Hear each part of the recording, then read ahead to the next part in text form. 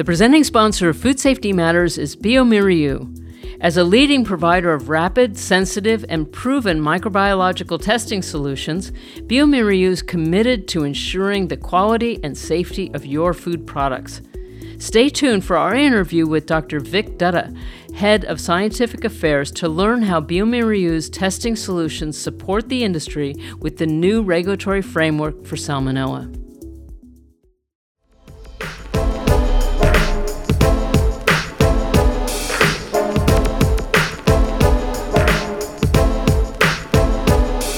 Hello, everyone, and welcome to Food Safety Matters, the podcast for food safety professionals.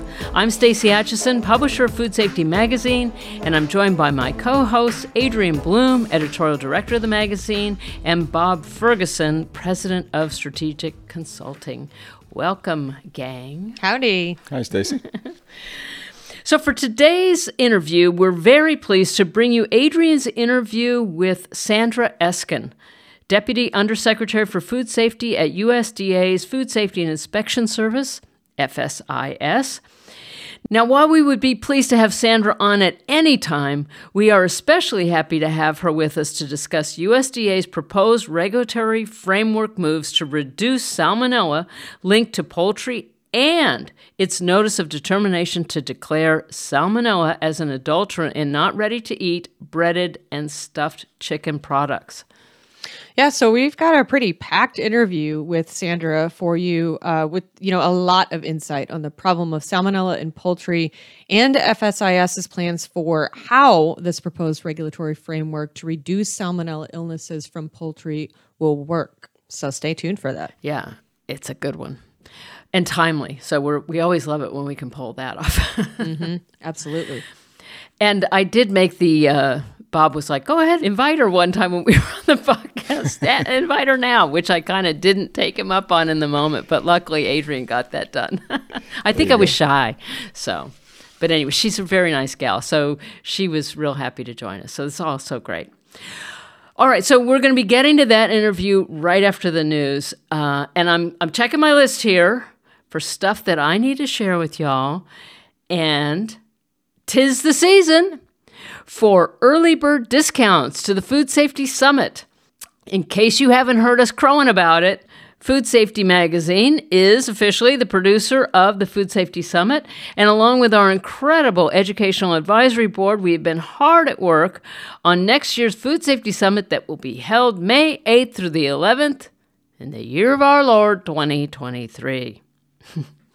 I couldn't resist. All right.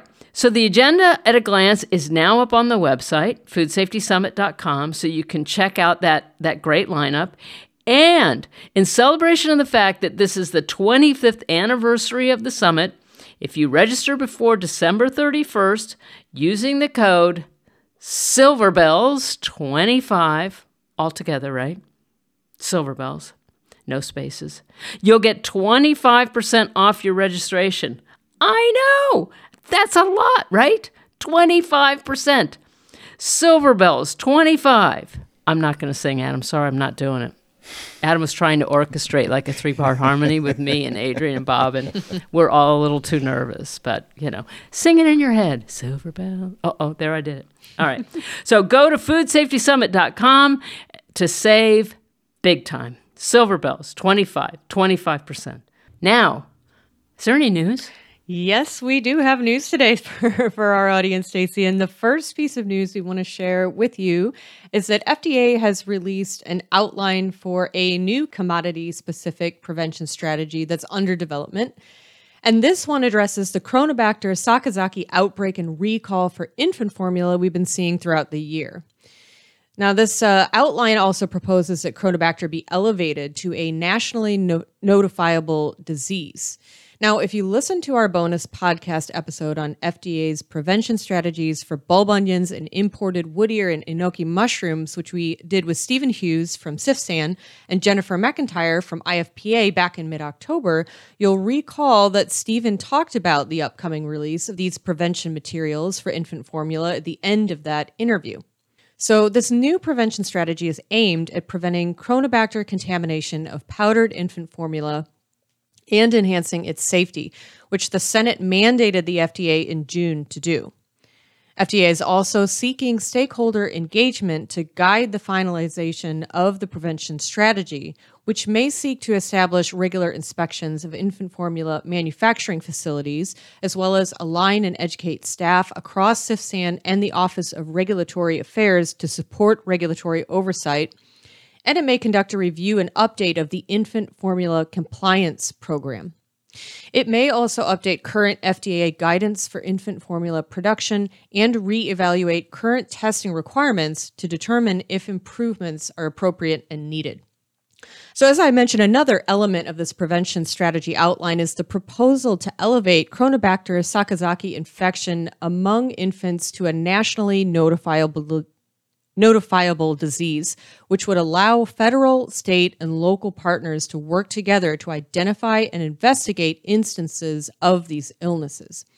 The strategy also seeks to conduct research to fill knowledge gaps in the scientific understanding on Chronobacter.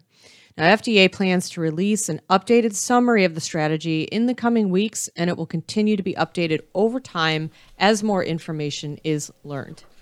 This will be good to dig into, and we're looking forward to the research on Chronobacter. Chronobacter is not as prevalent as some of the other pathogens that we talk about, and there seems to be a lot we still need to learn about what happened in this particular case. And if I can say, there's a few of the pieces that still don't quite fit, so it'll be interesting to get that data, find out more about the instance, particularly in infant formula, and why this occurred the way it did. So it'd be good to get to the bottom of this, so to speak. So in prepping for today's recording, I reviewed the article that our digital editor, Bailey Henderson, posted for us on the web. And I really just want to say, this is a very thorough article. She goes back and she includes links to all of the pertinent background, all of the guidance materials, everything. So everything that you could possibly want to know about this, there's going to be a link in the show notes. Go and get that, read the article, and access all the links. If this is something you want to learn more about, it's all there for you. Bailey, great job.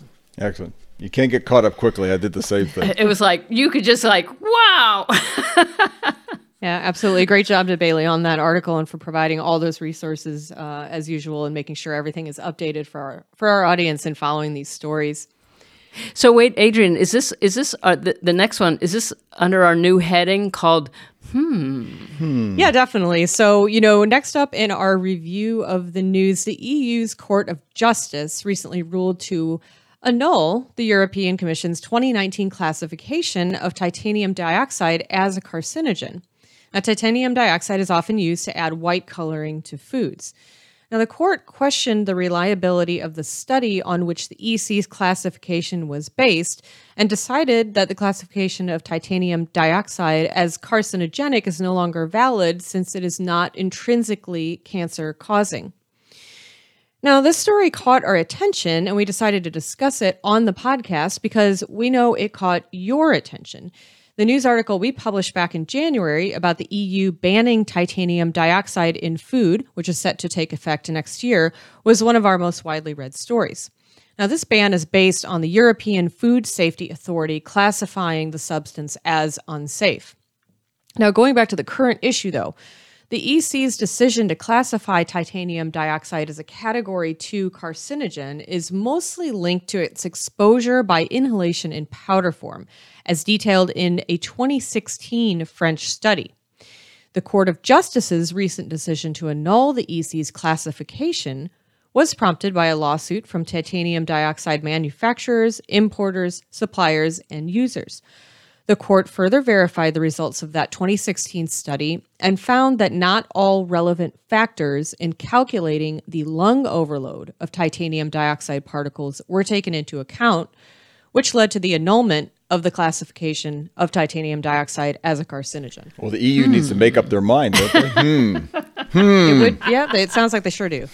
But it took them a long time to get this far. So there's a 2016 study. There's a 2019 regulation that was supposed to go into effect this summer, but with a 6-month transition, right, in which time they reversed themselves. An annulment. I love that. An annulment. We're no longer married to titanium dioxide. We're no longer married to this idea that it's carcinogenic. Right. Yeah. Oh, well. We thought you'd want to know. It is complicated though, because Adrian said this, that it depends upon whether or not it's inhaled or how you're exposed to it. And it has to do with the size of the particles. In your lungs, it's carcinogenic. Other places, maybe not. So I'm sure that the toxicologists are working overtime trying to work through this one. Mm-hmm. Well, it's definitely an interesting story to follow regardless, especially with all the back and forth. So before we go, we have a few quick regulatory updates to share with you. Now, first, the FDA recently finished its first pre-market consultation for cell-based meat from a company called Upside Foods. FDA concluded that the firm's cultured poultry meats will be safe, and it has no further questions about the safety processes or conclusions reached by the firm. FDA expects cell-based meats to be ready for the U.S. market soon. Now, Upside Foods will still require a mark of inspection from USDA's Food Safety and Inspection Service before it can enter the market, and FDA will be coordinating with FSIS to ensure that the product is properly regulated and labeled. This comes from a 2019 agreement between FDA and FSIS, where FDA will oversee the cell collection, cell banks, cell growth, and differentiation for lab-grown meat, while FSIS will oversee post-harvest processing and labeling. I love these stories. I find this fascinating, but probably not for the obvious reason. Stacy and I were talking about this on the phone the other day, where if you think about food safety and pathogens, bacteria get into food because it was originally on the animals. But if there's never an animal in the first place, you can keep it out before it ever gets exposed to the food. And as you get more to these type of cell-based meat products, you're getting closer to a pharma-style production of food, where you're going to have food produced in a clean room or an aseptic room, similar to what pharmaceuticals use. And you won't have anything, I mean, unless there's a problem with the manufacturing, you won't have the kind of exposure to bacteria that you have now with real agricultural products. So it will be interesting to see what this does to manufacturing. Yeah, we live in a very complicated world, don't we? I mean, this is just... And as a vegetarian, I don't quite know what to do with this either, because in some ways it sort of alleviates some of the problems that I have, and I know many do have around humanitarian issues and environmental issues caused by factory farming and all of that. Anyway, I don't know. I don't know. And it's going to be very interesting for me to see also just generally. So that's as a vegetarian. I think meat eaters are probably going to they're very skeptical. They'll be like, this isn't real. Yeah. Mm-hmm. So I don't know. I'm going to be watching this very, very closely as a consumer, just to see what folks do with it. And from a food safety standpoint, Bob, all your points are very well taken. And I think, at the end of the day, it's all just food safety. So we know what we're looking for and where to look for it. So... but maybe we'll learn new things. Maybe, unintended consequences will emerge, because that's certainly a possibility. Mm-hmm. So anyway, very interesting story. All right, so a question for you. As a vegetarian and thinking just in terms of the animal welfare and environmental things that you mentioned, mm-hmm. Do you have ground poultry available here made by cultured meat? What's your thoughts? Is that in your refrigerator? I don't, part of me doesn't immediately object to that, right? I think because my brain wants to say, well, the problems that I have with that are sort of resolved, right? So I guess my answer would be maybe,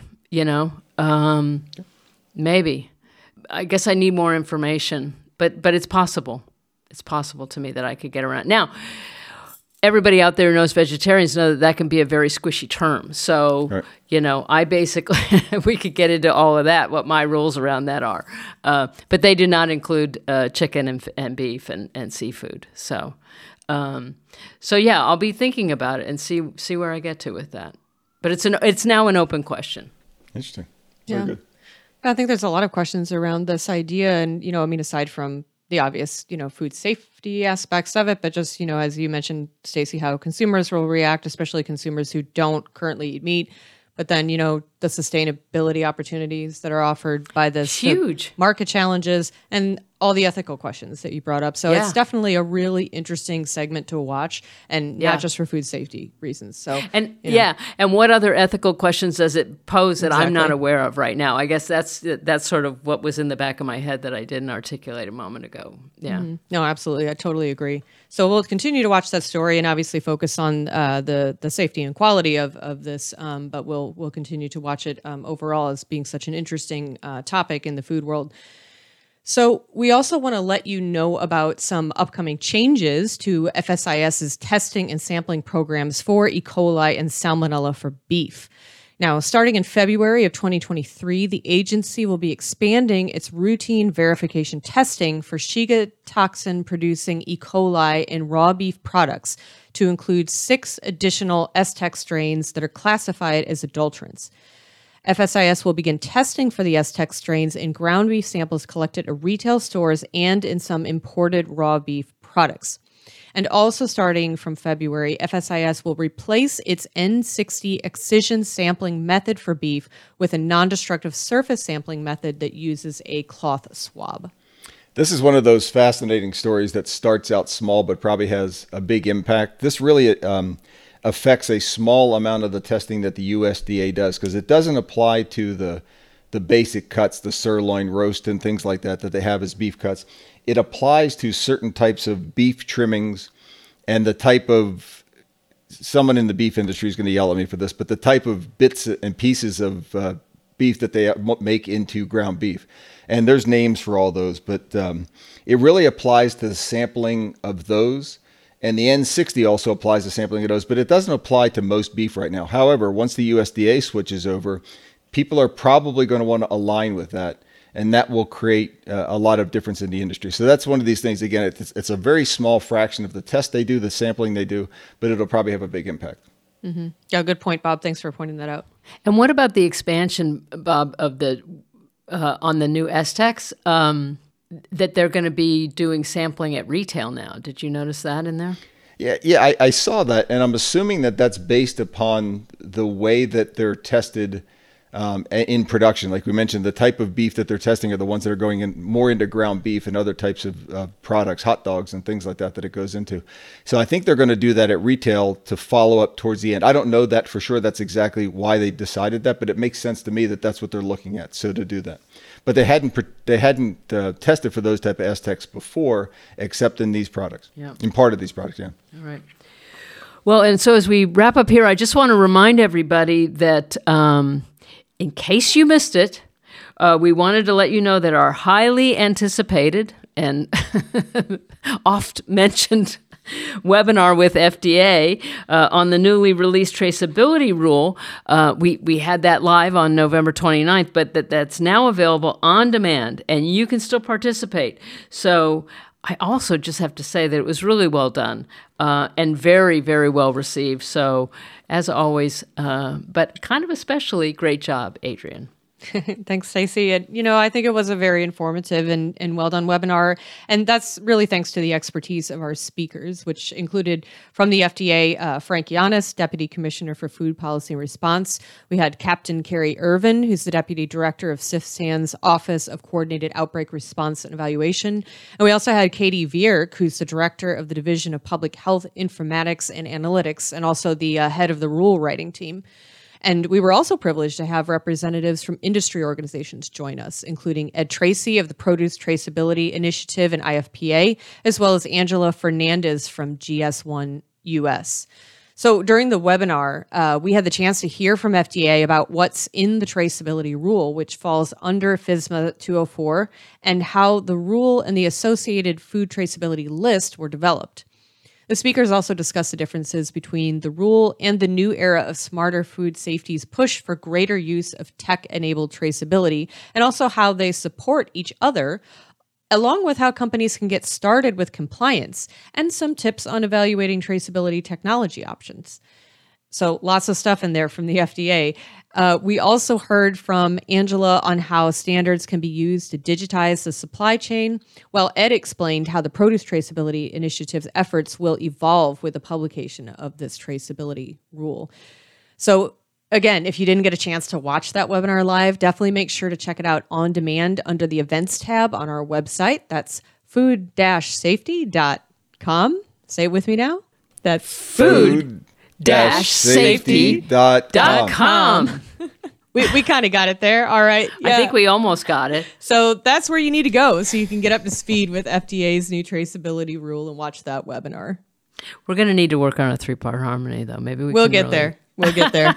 We didn't practice with silver Adam's bells. just waving his hands around going, yeah, right. Can't you just do it? Okay, so as always, there are links in the show notes, and they're good. So you might want to access those articles. Like I said, Bailey does a great job, so you might want to access those in-depth articles. We also want to remind you to follow us on Twitter, LinkedIn, and Facebook. Just search for Food Safety Magazine and to take a deeper dive on all the great content that we offer. Visit our website. Oh dear. Here we go again. Food-safety.com. Oh dear. Now, before we get to Adrian's interview with Sandra Eskin, we're going to hear her discussion with Dr. Vic Dutta, Head of Scientific Affairs at bioMérieux, about how bioMérieux's testing solutions support the industry with the new regulatory framework for Salmonella. And just for a little bit of background, Vic joined bioMérieux more than 6 years ago and previously worked as senior microbiologist at CDC in Atlanta. He holds doctorates, yes, that's plural, in veterinary medicine and microbiology from North Carolina State University and has been working in food safety for more than 15 years. And now, here's that discussion. Well, I am here today with Dr. Vic Dutta, the Head of Scientific Affairs at bioMérieux. And we have some interesting things to talk about today. We have things related to Salmonella and the proposed regulatory framework announced by USDA's Food Safety and Inspection Service, or FSIS, as we call them. Now, Vic, that proposed regulatory framework requires testing for incoming flocks for Salmonella, among other requirements. Can you share what bioMérieux is doing to support industry on this important initiative? Sure. Thank you, Adrian, for that question. And thank you for having me today. Really happy to be here. Theoretically, the idea makes sense, but as always, the devil is in the detail. And in this case, practicality is a huge area that needs to be addressed. To our knowledge, the jury is still out there on the effects of sampling, time to sample, the quality of data collected, whether it's quantification or serotypes. However, having said that, despite all these variables from the testing standpoint, as test makers, or as I would like to call ourselves as widget makers, we are ready to respond to wherever the data or science takes us.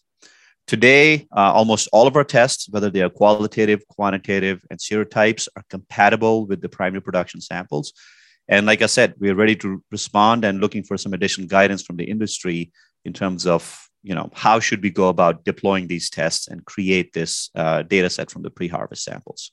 Mm-hmm. That's great. Thanks for clarifying that. Now, are there additional considerations that are needed for testing for Salmonella on incoming live birds or flocks versus, for example, testing on finished food products? Yeah. So beside the quality of data, which is always a concern, and some of the variables that I mentioned, just shared with you, I think the jurisdiction is a big issue that needs to be addressed here. So as such, FSIS does not have a purview over pre-harvest samples. However, there's another division of the USDA, APHIS to be specific, called National Poultry Improvement Program, popularly known as NPIP. They have been working in the arena of pre-harvest for many years now. And in fact, from their experience, the whole idea of NPIP came into being because there was a need to control certain problematic, and when I say problematic, they were these serotypes affected the poultry health that needed to be controlled.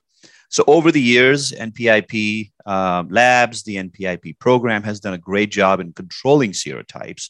So their experience is really valuable here when we are trying to control for certain types of serotypes. So there's something to be learned there. And therefore, in an ideal world, we can learn from their experience, but also have the right structure to allow for innovation to address the salmonella control measure at the farm level. Mm-hmm. Okay. So In addition to looking at the amount of salmonella that's entering an establishment, can you explain how bioMérieux is equipped to support industry by taking on a more risk-based approach on certain salmonella serotypes that were, identified by FSIS as being major contributors to human illness? Sure. Our mission is the guiding light here, which is to improve the global public health, right? So as test makers, we are taking a short-term view here and also a long-term view here. And the reason for that is how salmonella evolves, right? So we know that FSIS indicated a while back that they would like to focus on key performance indicator serotypes, the Salmonella enteritidis, Typhimurium, and Infantis. So those are sort of touted as the serotypes of concern based on the clinical cases. So right there is like an opportunity for us to come in and develop a test for these serotypes. Now, we already have a SE, which is Salmonella enteritidis, and ST, Salmonella Typhimurium PCR-based test in the marketplace. It is AOAC approved and ready to be used. What we don't have today is the Salmonella Infantis, but we are working on it feverishly to make sure that we can provide the SC, ST, and SI test for our customers. And the idea being you are able to then, while you're screening for Salmonella, right there within the next hour, you'll be able to then deploy this SC, ST, SI test and be able to, quickly determine whether you have the serotypes of concern. Now, that is a short-term view. We know that Salmonella will evolve. These serotypes are of concern today, but tomorrow there'll be a Heidelberg, a Gona. I mean, there's 2,500 plus serotypes out there that have been identified. So Salmonella will evolve, and so should we. So we are taking a long-term view here as well, where we are focusing on developing technologies that are not going to be sort of serotype specific. So these technologies will allow you, you as in like whoever is looking for that information, to tell you what serotypes you have and how much of each one of those serotypes are there. And the value here is that this information would allow us to then keep up with the Salmonella evolution, give you a comprehensive view of what's going on with the samples, and therefore actually allow comprehensive risk-based mitigations, because you can see in real time what serotypes are you dealing with. So these technologies are in the works in our shop right now. Our scientists are, again, feverishly working to get this completed. And we hope to have, tests, if not, multiple tests launch by the summer of next year. Well, that's great to hear. We'll definitely be looking forward to those advances in, testing technology and capabilities from you. So my last question for you is, how can a company like bioMérieux support the industry with its data to take a statistical approach to tackling process control and, bring confidence on making risk-based decisions? Yeah. Data is the new oil, right? As Americans, we are collecting 2.5 quintillion data points every day, and that includes our food safety companies. So I don't think there's any dearth of data per se, right? So the issue comes in terms of what are we collecting, how are we going to use it? Collecting the data is not a problem. We believe the opportunity lies in the organization, analysis, interpretation, and then ultimately access to data, and preferably in real time.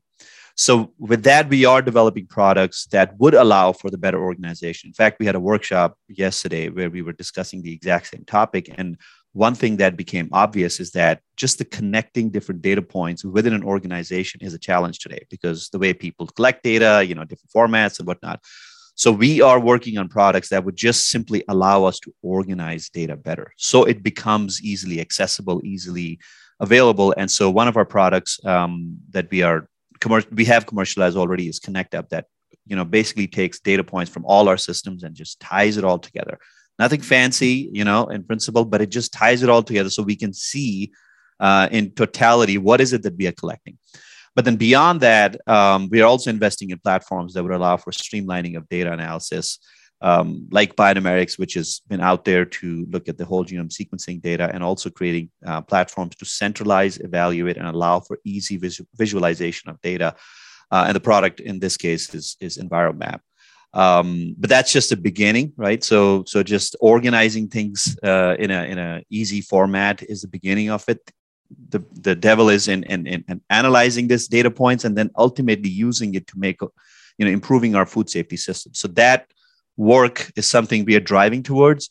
But like I said, step number one, let's just organize everything. And that's what we're working on right now. Mm-hmm. Great. Well, thank you so much, Vic, for sharing all this great, exciting news with our audience about, upcoming, technology developments and what to look for and, all of this data sharing we can expect. So thank you so much for being here with us today on the podcast.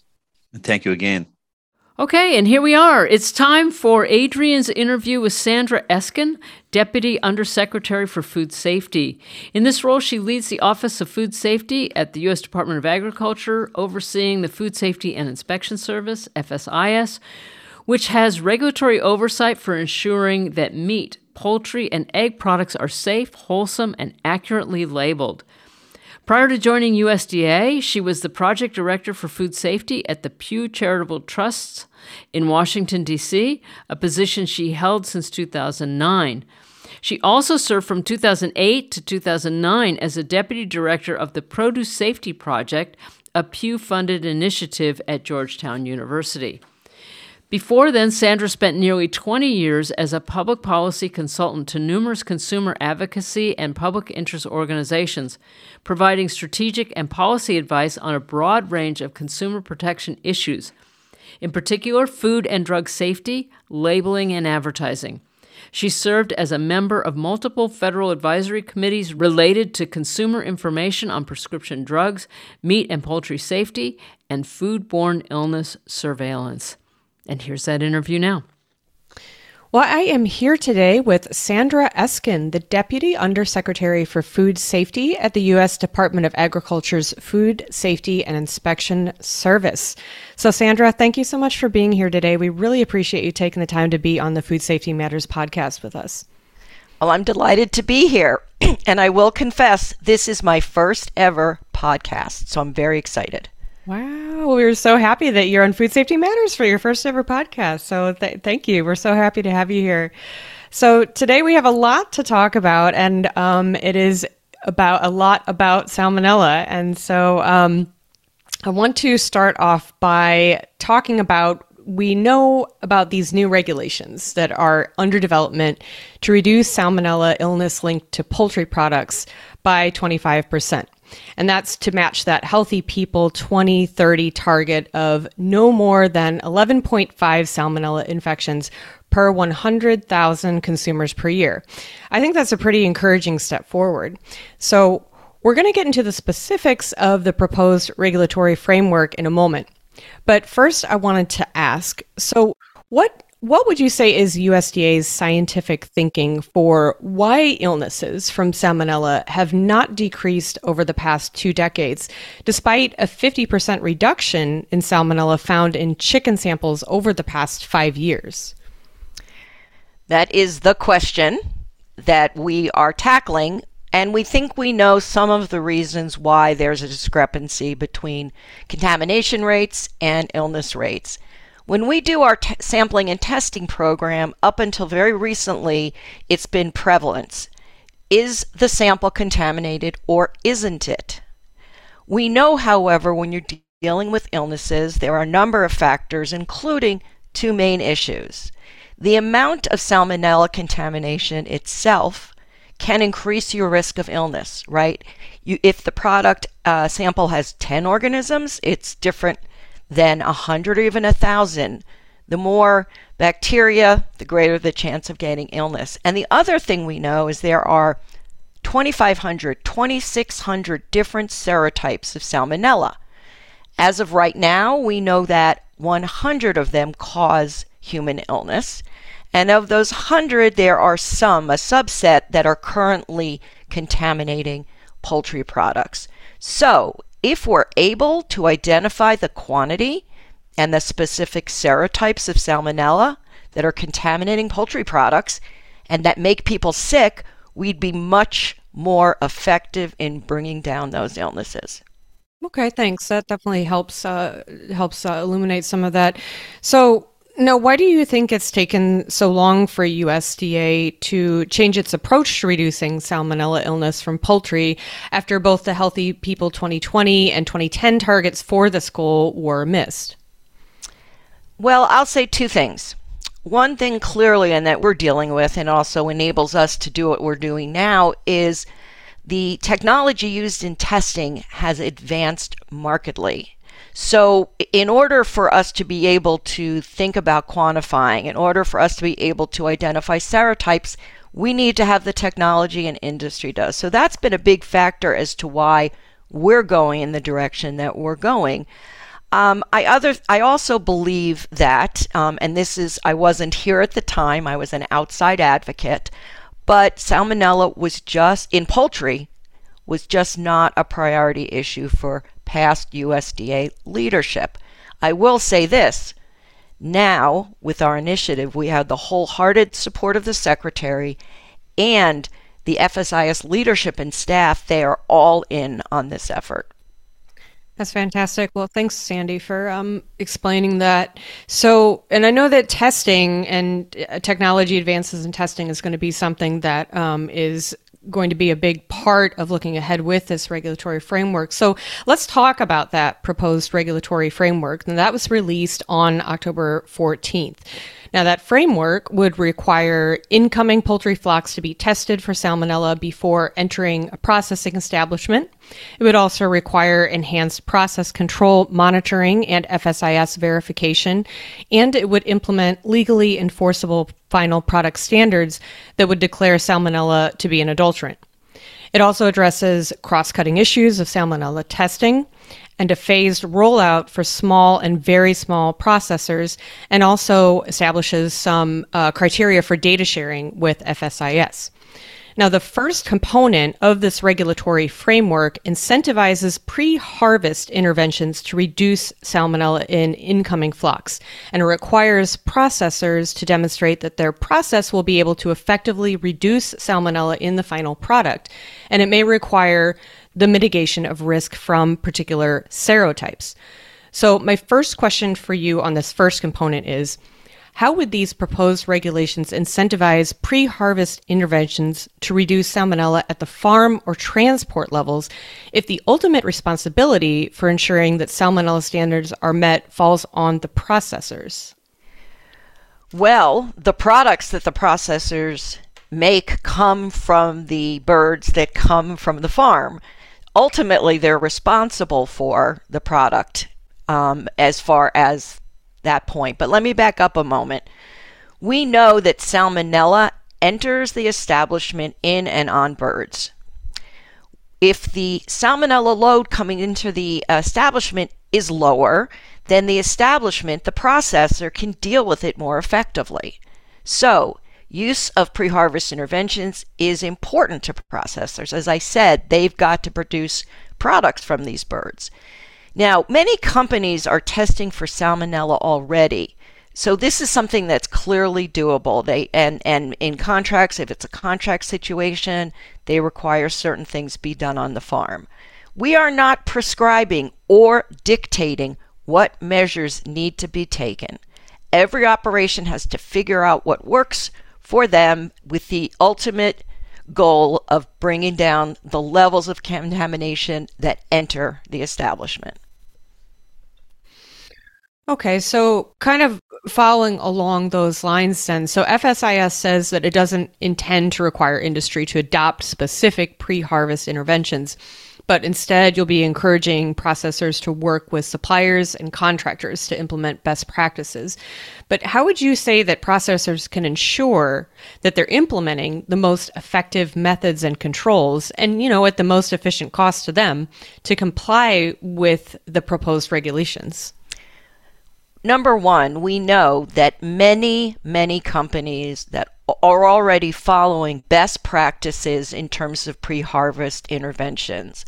There are products, there are vaccines, which is a big topic of discussion. There's also biosecurity measures. All of these measures can bring down contamination, and which combination to use depends very much on the operation itself, many factors. So what industry always says is that food safety is not competitive. So that means there's a lot of sharing of research and knowledge among companies. We know that. And we know that there are many companies out there that are making pre-harvest products. They're very motivated to sell them to companies, but they need to demonstrate their effectiveness and their cost effectiveness. So the market is taking care of much of that. And like I said, there are many, many companies that do this already. Mm-hmm. Okay. So now looking at component 2 of this proposed regulatory framework. So FSIS is proposing that establishments use a standardized statistical approach to process control.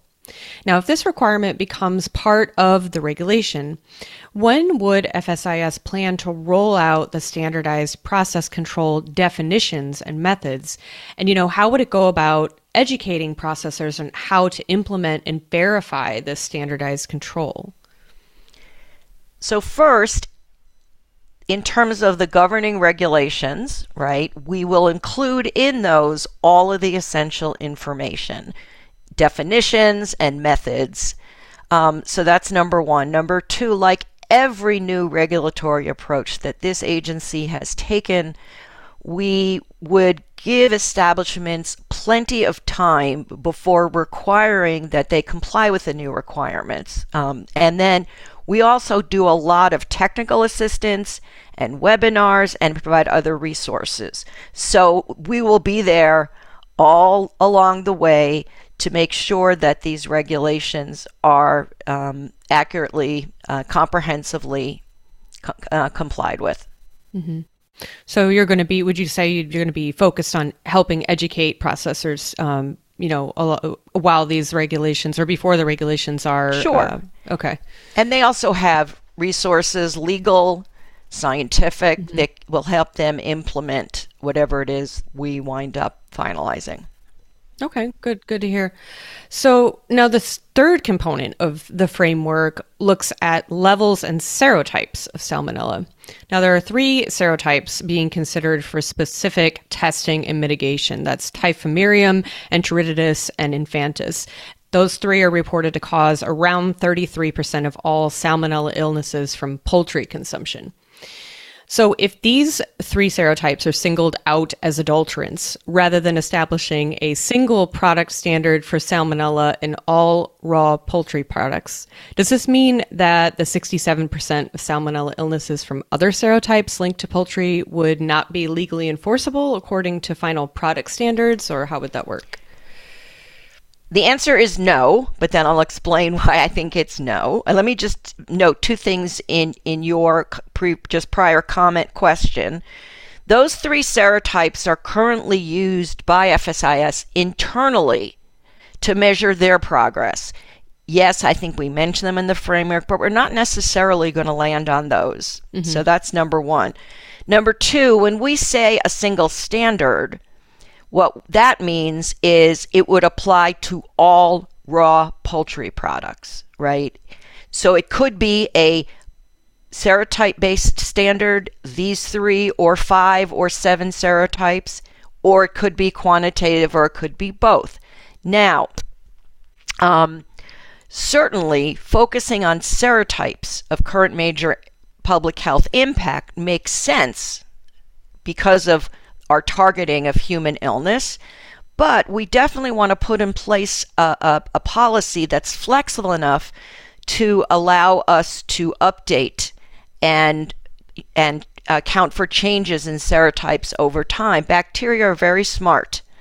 Their whole goal in life is to continue living, and they share lots of genetic material, and that genetic material does lots of things, including make the bacteria particularly virulent. So that's the ultimate scientific goal, to get a test that's precise. But again, serotype, that's at least a place to start, although we know that the testing in terms of rapid testing right now isn't available. And that gets us back to quantification. So we have a long view of what we want to do, and it's just a question of when we can have the technology. Regulation is not going to stop this evolution. This is the way the nature of bacteria. So again, we want to hear input from everyone, from companies that are doing testing, from testing companies that are making testing, for everyone. It is a challenge, no doubt, to put in place any sort of standard that is flexible, but we're going to do everything we can to figure out a way to do that. Okay, great. Thanks for that clarification. So another thing about component 3 of this regulatory framework is that it discusses how product that is found to be adulterated could be further processed to render it safe, or it could be sent to another FSIS inspected facility for further processing. So I am curious, what would oversight and verification of that process potentially look like? I can tell you exactly what it looks like because it's what we do right now for non-STECs. So if a product is positive, understanding in this context, STECs, that's a zero tolerance. We're not necessarily suggesting that for salmonella, but if the product tests positive, it can either be destroyed or it can be sent, as this happens now, under seal, so protected, to an establishment that has a cooking process that's validated to destroy, in this case, the STECs. FSIS inspection personnel at each establishment, whether it's the sending or the receiving, or both, oversees the shipping and the receiving of the product and ensures that the cooking establishment follows their validated cooking process to ensure that pathogens are destroyed. So whichever establishment you're talking about, we've got inspectors on the ground, and there are processes and ways to validate what should be done is being done. Okay, that's really interesting. Thanks for giving us a look into what that process would potentially look like for salmonella contaminated meat that would possibly but further processing be rendered safe for consumption. So, among the cross-cutting issues that are discussed in this proposed framework is the use of widely accessible, cost-effective, and rapid laboratory technology to determine salmonella contamination. Now, this would involve the transition to quantification-based testing rather than presence-based testing. So processors are going to be asked to test for salmonella at rehang. So my question is, what types of testing would be used for this process, and how quickly could this testing be completed so that processing can be finalized and, product can get out the door? So, yes, affordable and accurate and quick tests are absolutely essential to make this strategy work.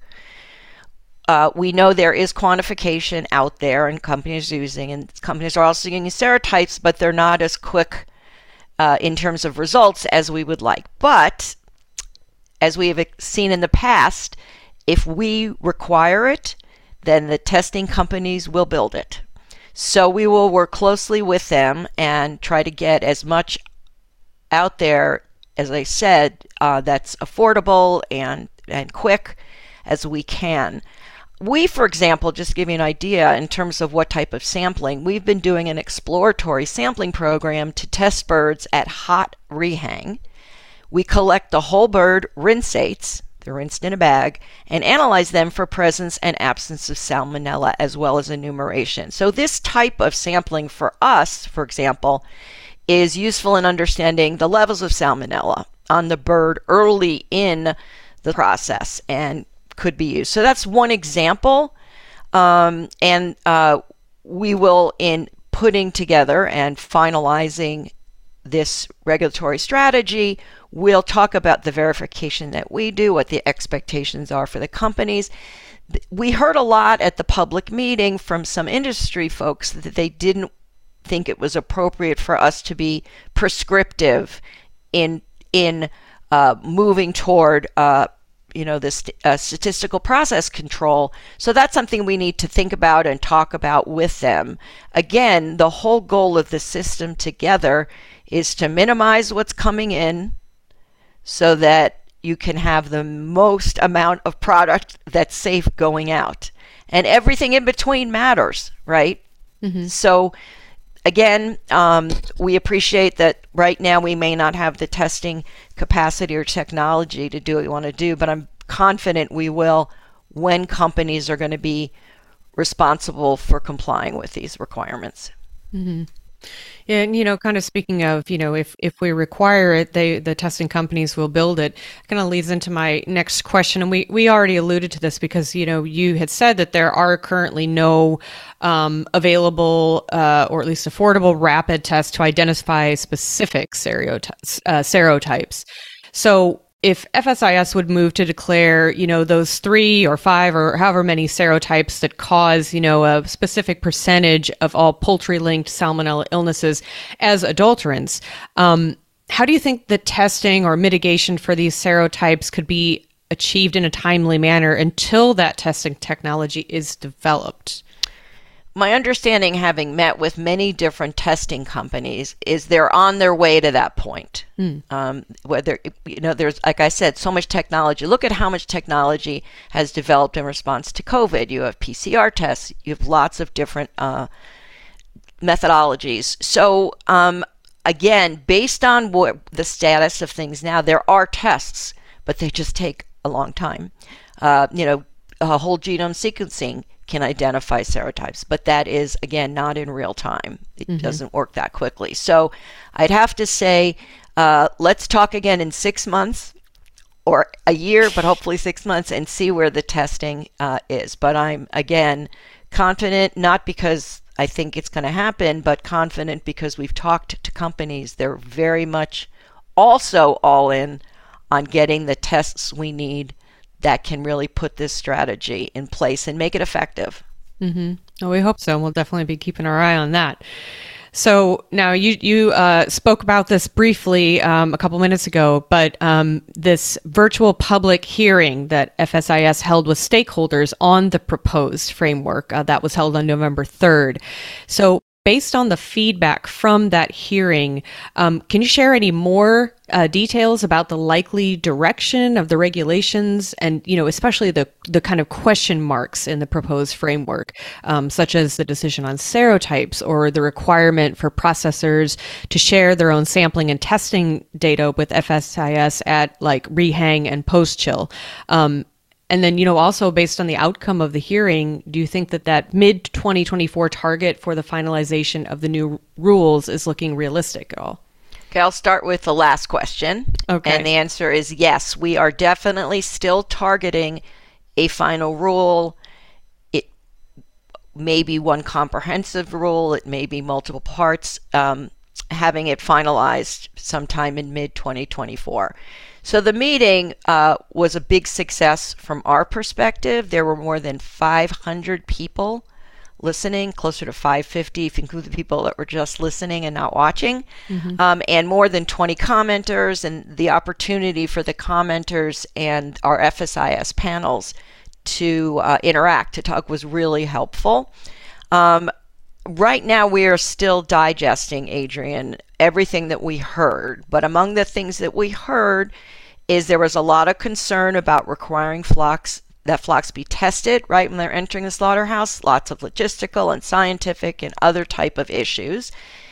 There was clearly concerns, particularly by a smaller number of commenters, but important, that were concerned about the impact of whatever we're going to require on smaller operations, and we're very mindful of that for sure. And then a lot of discussion around the best way to set an enforceable final product standard. To be honest, none of these big takeaways were surprising, at least to me. What I was very glad to hear was some support from the major Chicken Trade Association for a quantitative end product standard. Now, what they want us to do and what we're thinking of doing there may not be total alignment, but I thought that provided a good path forward to sort of figure out what that standard should be. Again, we only heard 2 minutes each and then some questioning from people. There's a lot more they want to say, and their first chance to say that is in written comments on the issues in the public hearing and public meeting and in the actual framework document, and they have until December 16th to submit those. So I'm sure we're going to get a lot more food for thought when we read through all of those and see, what's up. I do want to underscore one thing. So we made a conscious decision to draft a document that was high level and to share it with stakeholders earlier than later. In many instances, the first time you ever hear about anything an agency like FSIS does is when we put out a proposed rule or an advance notice. But we just felt, because we were contemplating what is really a significant shift, we thought we wanted to get this first round of input this way, and I think we got a lot. So again, I'm very happy with the participation level and the interest in the initiative. Mm-hmm. That's great to hear that you had so much feedback and participation for that November 3rd meeting. And, so it sounds like you really want to involve the stakeholders in this process and do it early. And just a follow-on question, are you planning to, at this time, hold any more public meetings about this before the rules are further developed or finalized? That's a great question. So far, since the hearing was just a few days ago, the leadership, we've all got together and data dumped and shared our perspective. We haven't discussed that yet, and it's certainly not out of the question. But we also think that maybe having groups with different group meetings with different stakeholder groups might provide a further level of involvement. We had the Major Trade Association weigh in a lot, which was great, and we had one company provide comment, but no other major chicken companies participated. And I understand why, but I also think it is absolutely essential that we engage with them in other fora, perhaps, where they're more comfortable and we could have an extended conversation. Yeah, that sounds like it could be a really good idea. So I'd like to also hark back to kind of the first action that FSIS was taking on looking at declaring salmonella as an adulterant, and that was the proposed notice of determination to declare salmonella as an adulterant in specific products, and that was not ready to eat breaded and stuffed chicken products, and that was announced at the beginning of August. So FSIS intends to publish that proposed notice for that by the end of the year. So with that specific regulation, will it be incorporated into this new proposed larger framework for reducing salmonella in poultry once it's finalized, or will that still be like its own standalone regulation? When we started looking at salmonella in poultry and looked at outbreak data and product data, food attribution data, we really zeroed in on this product because it's raw, because it has been linked with so many outbreaks, and because despite efforts by companies to improve the labeling, people were still getting sick. FSIS is a public health regulatory agency. Our obligation is to do the best we can to ensure that products that make people sick aren't sold. So when we saw this particular product, we decided, let's handle this one first. It is totally related because we're declaring salmonella as an adulterant in this product. In the broader comprehensive rule that we've discussed in the framework, that's what the NPROC standard does, right? So we could, in our final rule or rules, continue on this product pathogen pairing. That's how you decide about whether something's an adulterant. Or we can do, as we spoke earlier, one standard. Let's just, for purposes of discussion, say quantitative standard for all raw poultry. Because whichever product a consumer eats, if it has X amount of salmonella, there's a greater chance that you could get sick. So again, answering your question, the stuffed raw chicken is related. They're on separate tracks because, as you noted, right, we're going to get the proposal out by the end of the year and comments, but it clearly informs what we would be doing with any enforceable end product standard for the rest of the raw poultry supply. Okay, great. Thanks for the clarification on that. Now, kind of looking at this larger proposal for the framework. Now, what is your response to claims by, some industry associations that USDA's shift in policy on salmonella in poultry is not based on scientific data or illness outbreaks, and that the proposed regulations will be too problematic for industry to implement at facilities and in products? I reject that blanket statement. Of course, there is a lot of science out there. Maybe they don't like the science in the outbreak data that we're looking at, but we are basing our strategy on data, on science, and we continue, even at this point, to consider relevant information. We have a risk profile. We have 2 risk assessments that are underway. Our expert advisory committee is going to be meeting the week of the 14th of November to answer a bunch of questions we asked about salmonella in poultry. As I have said repeatedly in response to industry's criticism of what we're proposing to do, you think we need science? You think we need data? Please share it with us. Please show us, because the more and better science and data we have, the better the policy that we will put in place. And, certainly if the testing and sharing that data, as part of the framework, sharing the sampling and testing data with FSIS, that would be part of that, target, right? Or that goal is to, share the data so we can see what's going on and help us improve, how we're targeting to reduce this, right? So absolutely, the greater transparency there is between industry and, government, I think the better we can all work together to achieve public health interests, right? So we're, of course, hoping for good results from the actions that will be taken based on these proposed regulations after they're finalized. And we would love to have you back on the podcast again as this continues to develop. Now, you yourself have stated salmonella in poultry is a complex problem with no single solution. Now, given the historical difficulty that we've seen in mitigating salmonella illnesses linked to poultry, I have to ask, does FSIS have a strategy for further fine-tuning its approach if the revised framework for tackling this problem, doesn't initially yield the results or the data that it's targeting? Yes, we haven't focused all of our conversations on that yet, but we certainly will. And I want to say 2 things in response. One, as I said earlier, we are doing our best and will continue to consult with our Office of General Counsel as far as what our options are legally for setting standards. We want to be able to update them, and what options do we have? Full rulemakings take a really long time. They're important because they're public, and we want to keep that same transparency in whatever direction we go. So certainly we need to fine tune. Second, I think your question also goes to the issue of metrics, right? How will we know if we're getting the result we want?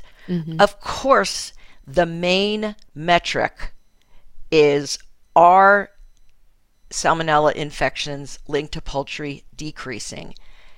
Not surprisingly, it's going to take a while before we can see a trend, but it's something that obviously is top of mind. So what we have to do, and that's a little longer term, in the shorter term, we need to track some surrogate measures that tell us, that are related to illnesses, other factors that provide some insight onto the potential impact of our revised strategy. A lot of that kind of work has been going on for a number of years in many different regulatory agencies, certainly in food safety, both here and at FDA.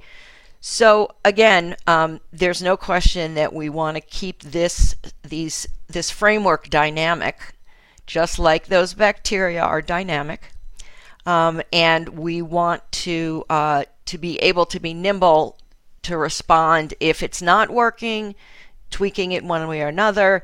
Keeping stakeholders involved is critical. So I hope that the way we have started this out by being as open as possible continues, and also open and collaborative. Again, we've got a lot of smart people out there who care about this issue.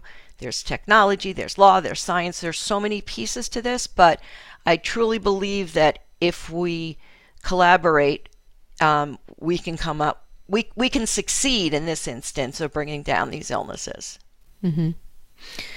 Well, Sandy, yes, I want to thank you for being on the podcast and for sharing all of your insights and information about the development of this proposed regulatory framework. And we're, of course, looking forward to seeing how that further develops and the finalization of rules here in, a year and a half or so, or 2 years. And so thank you again for sharing all of this great information with our audience. And we're looking forward to hopefully having you back to talk again about this in the future. And thank you again.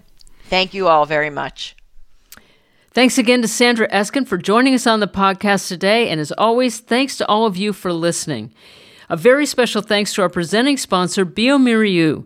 To access bioMérieux's The Truth About True Quantification page, visit go.biomerieux.com/knowyoursalmonella. You can also find the link in the show notes.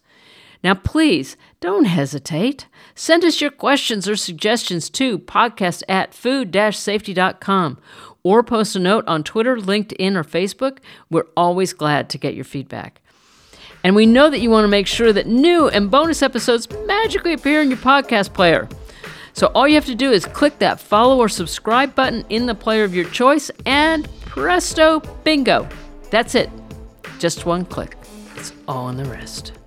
And while you're there, throw some stars our way by rating the podcast, especially if you enjoyed it. It only takes a moment, and it's good for everyone. That's it for us today. Our next regular episode will post on December 27th. In the meantime, take good care of yourselves and those around you. We'll talk to you then.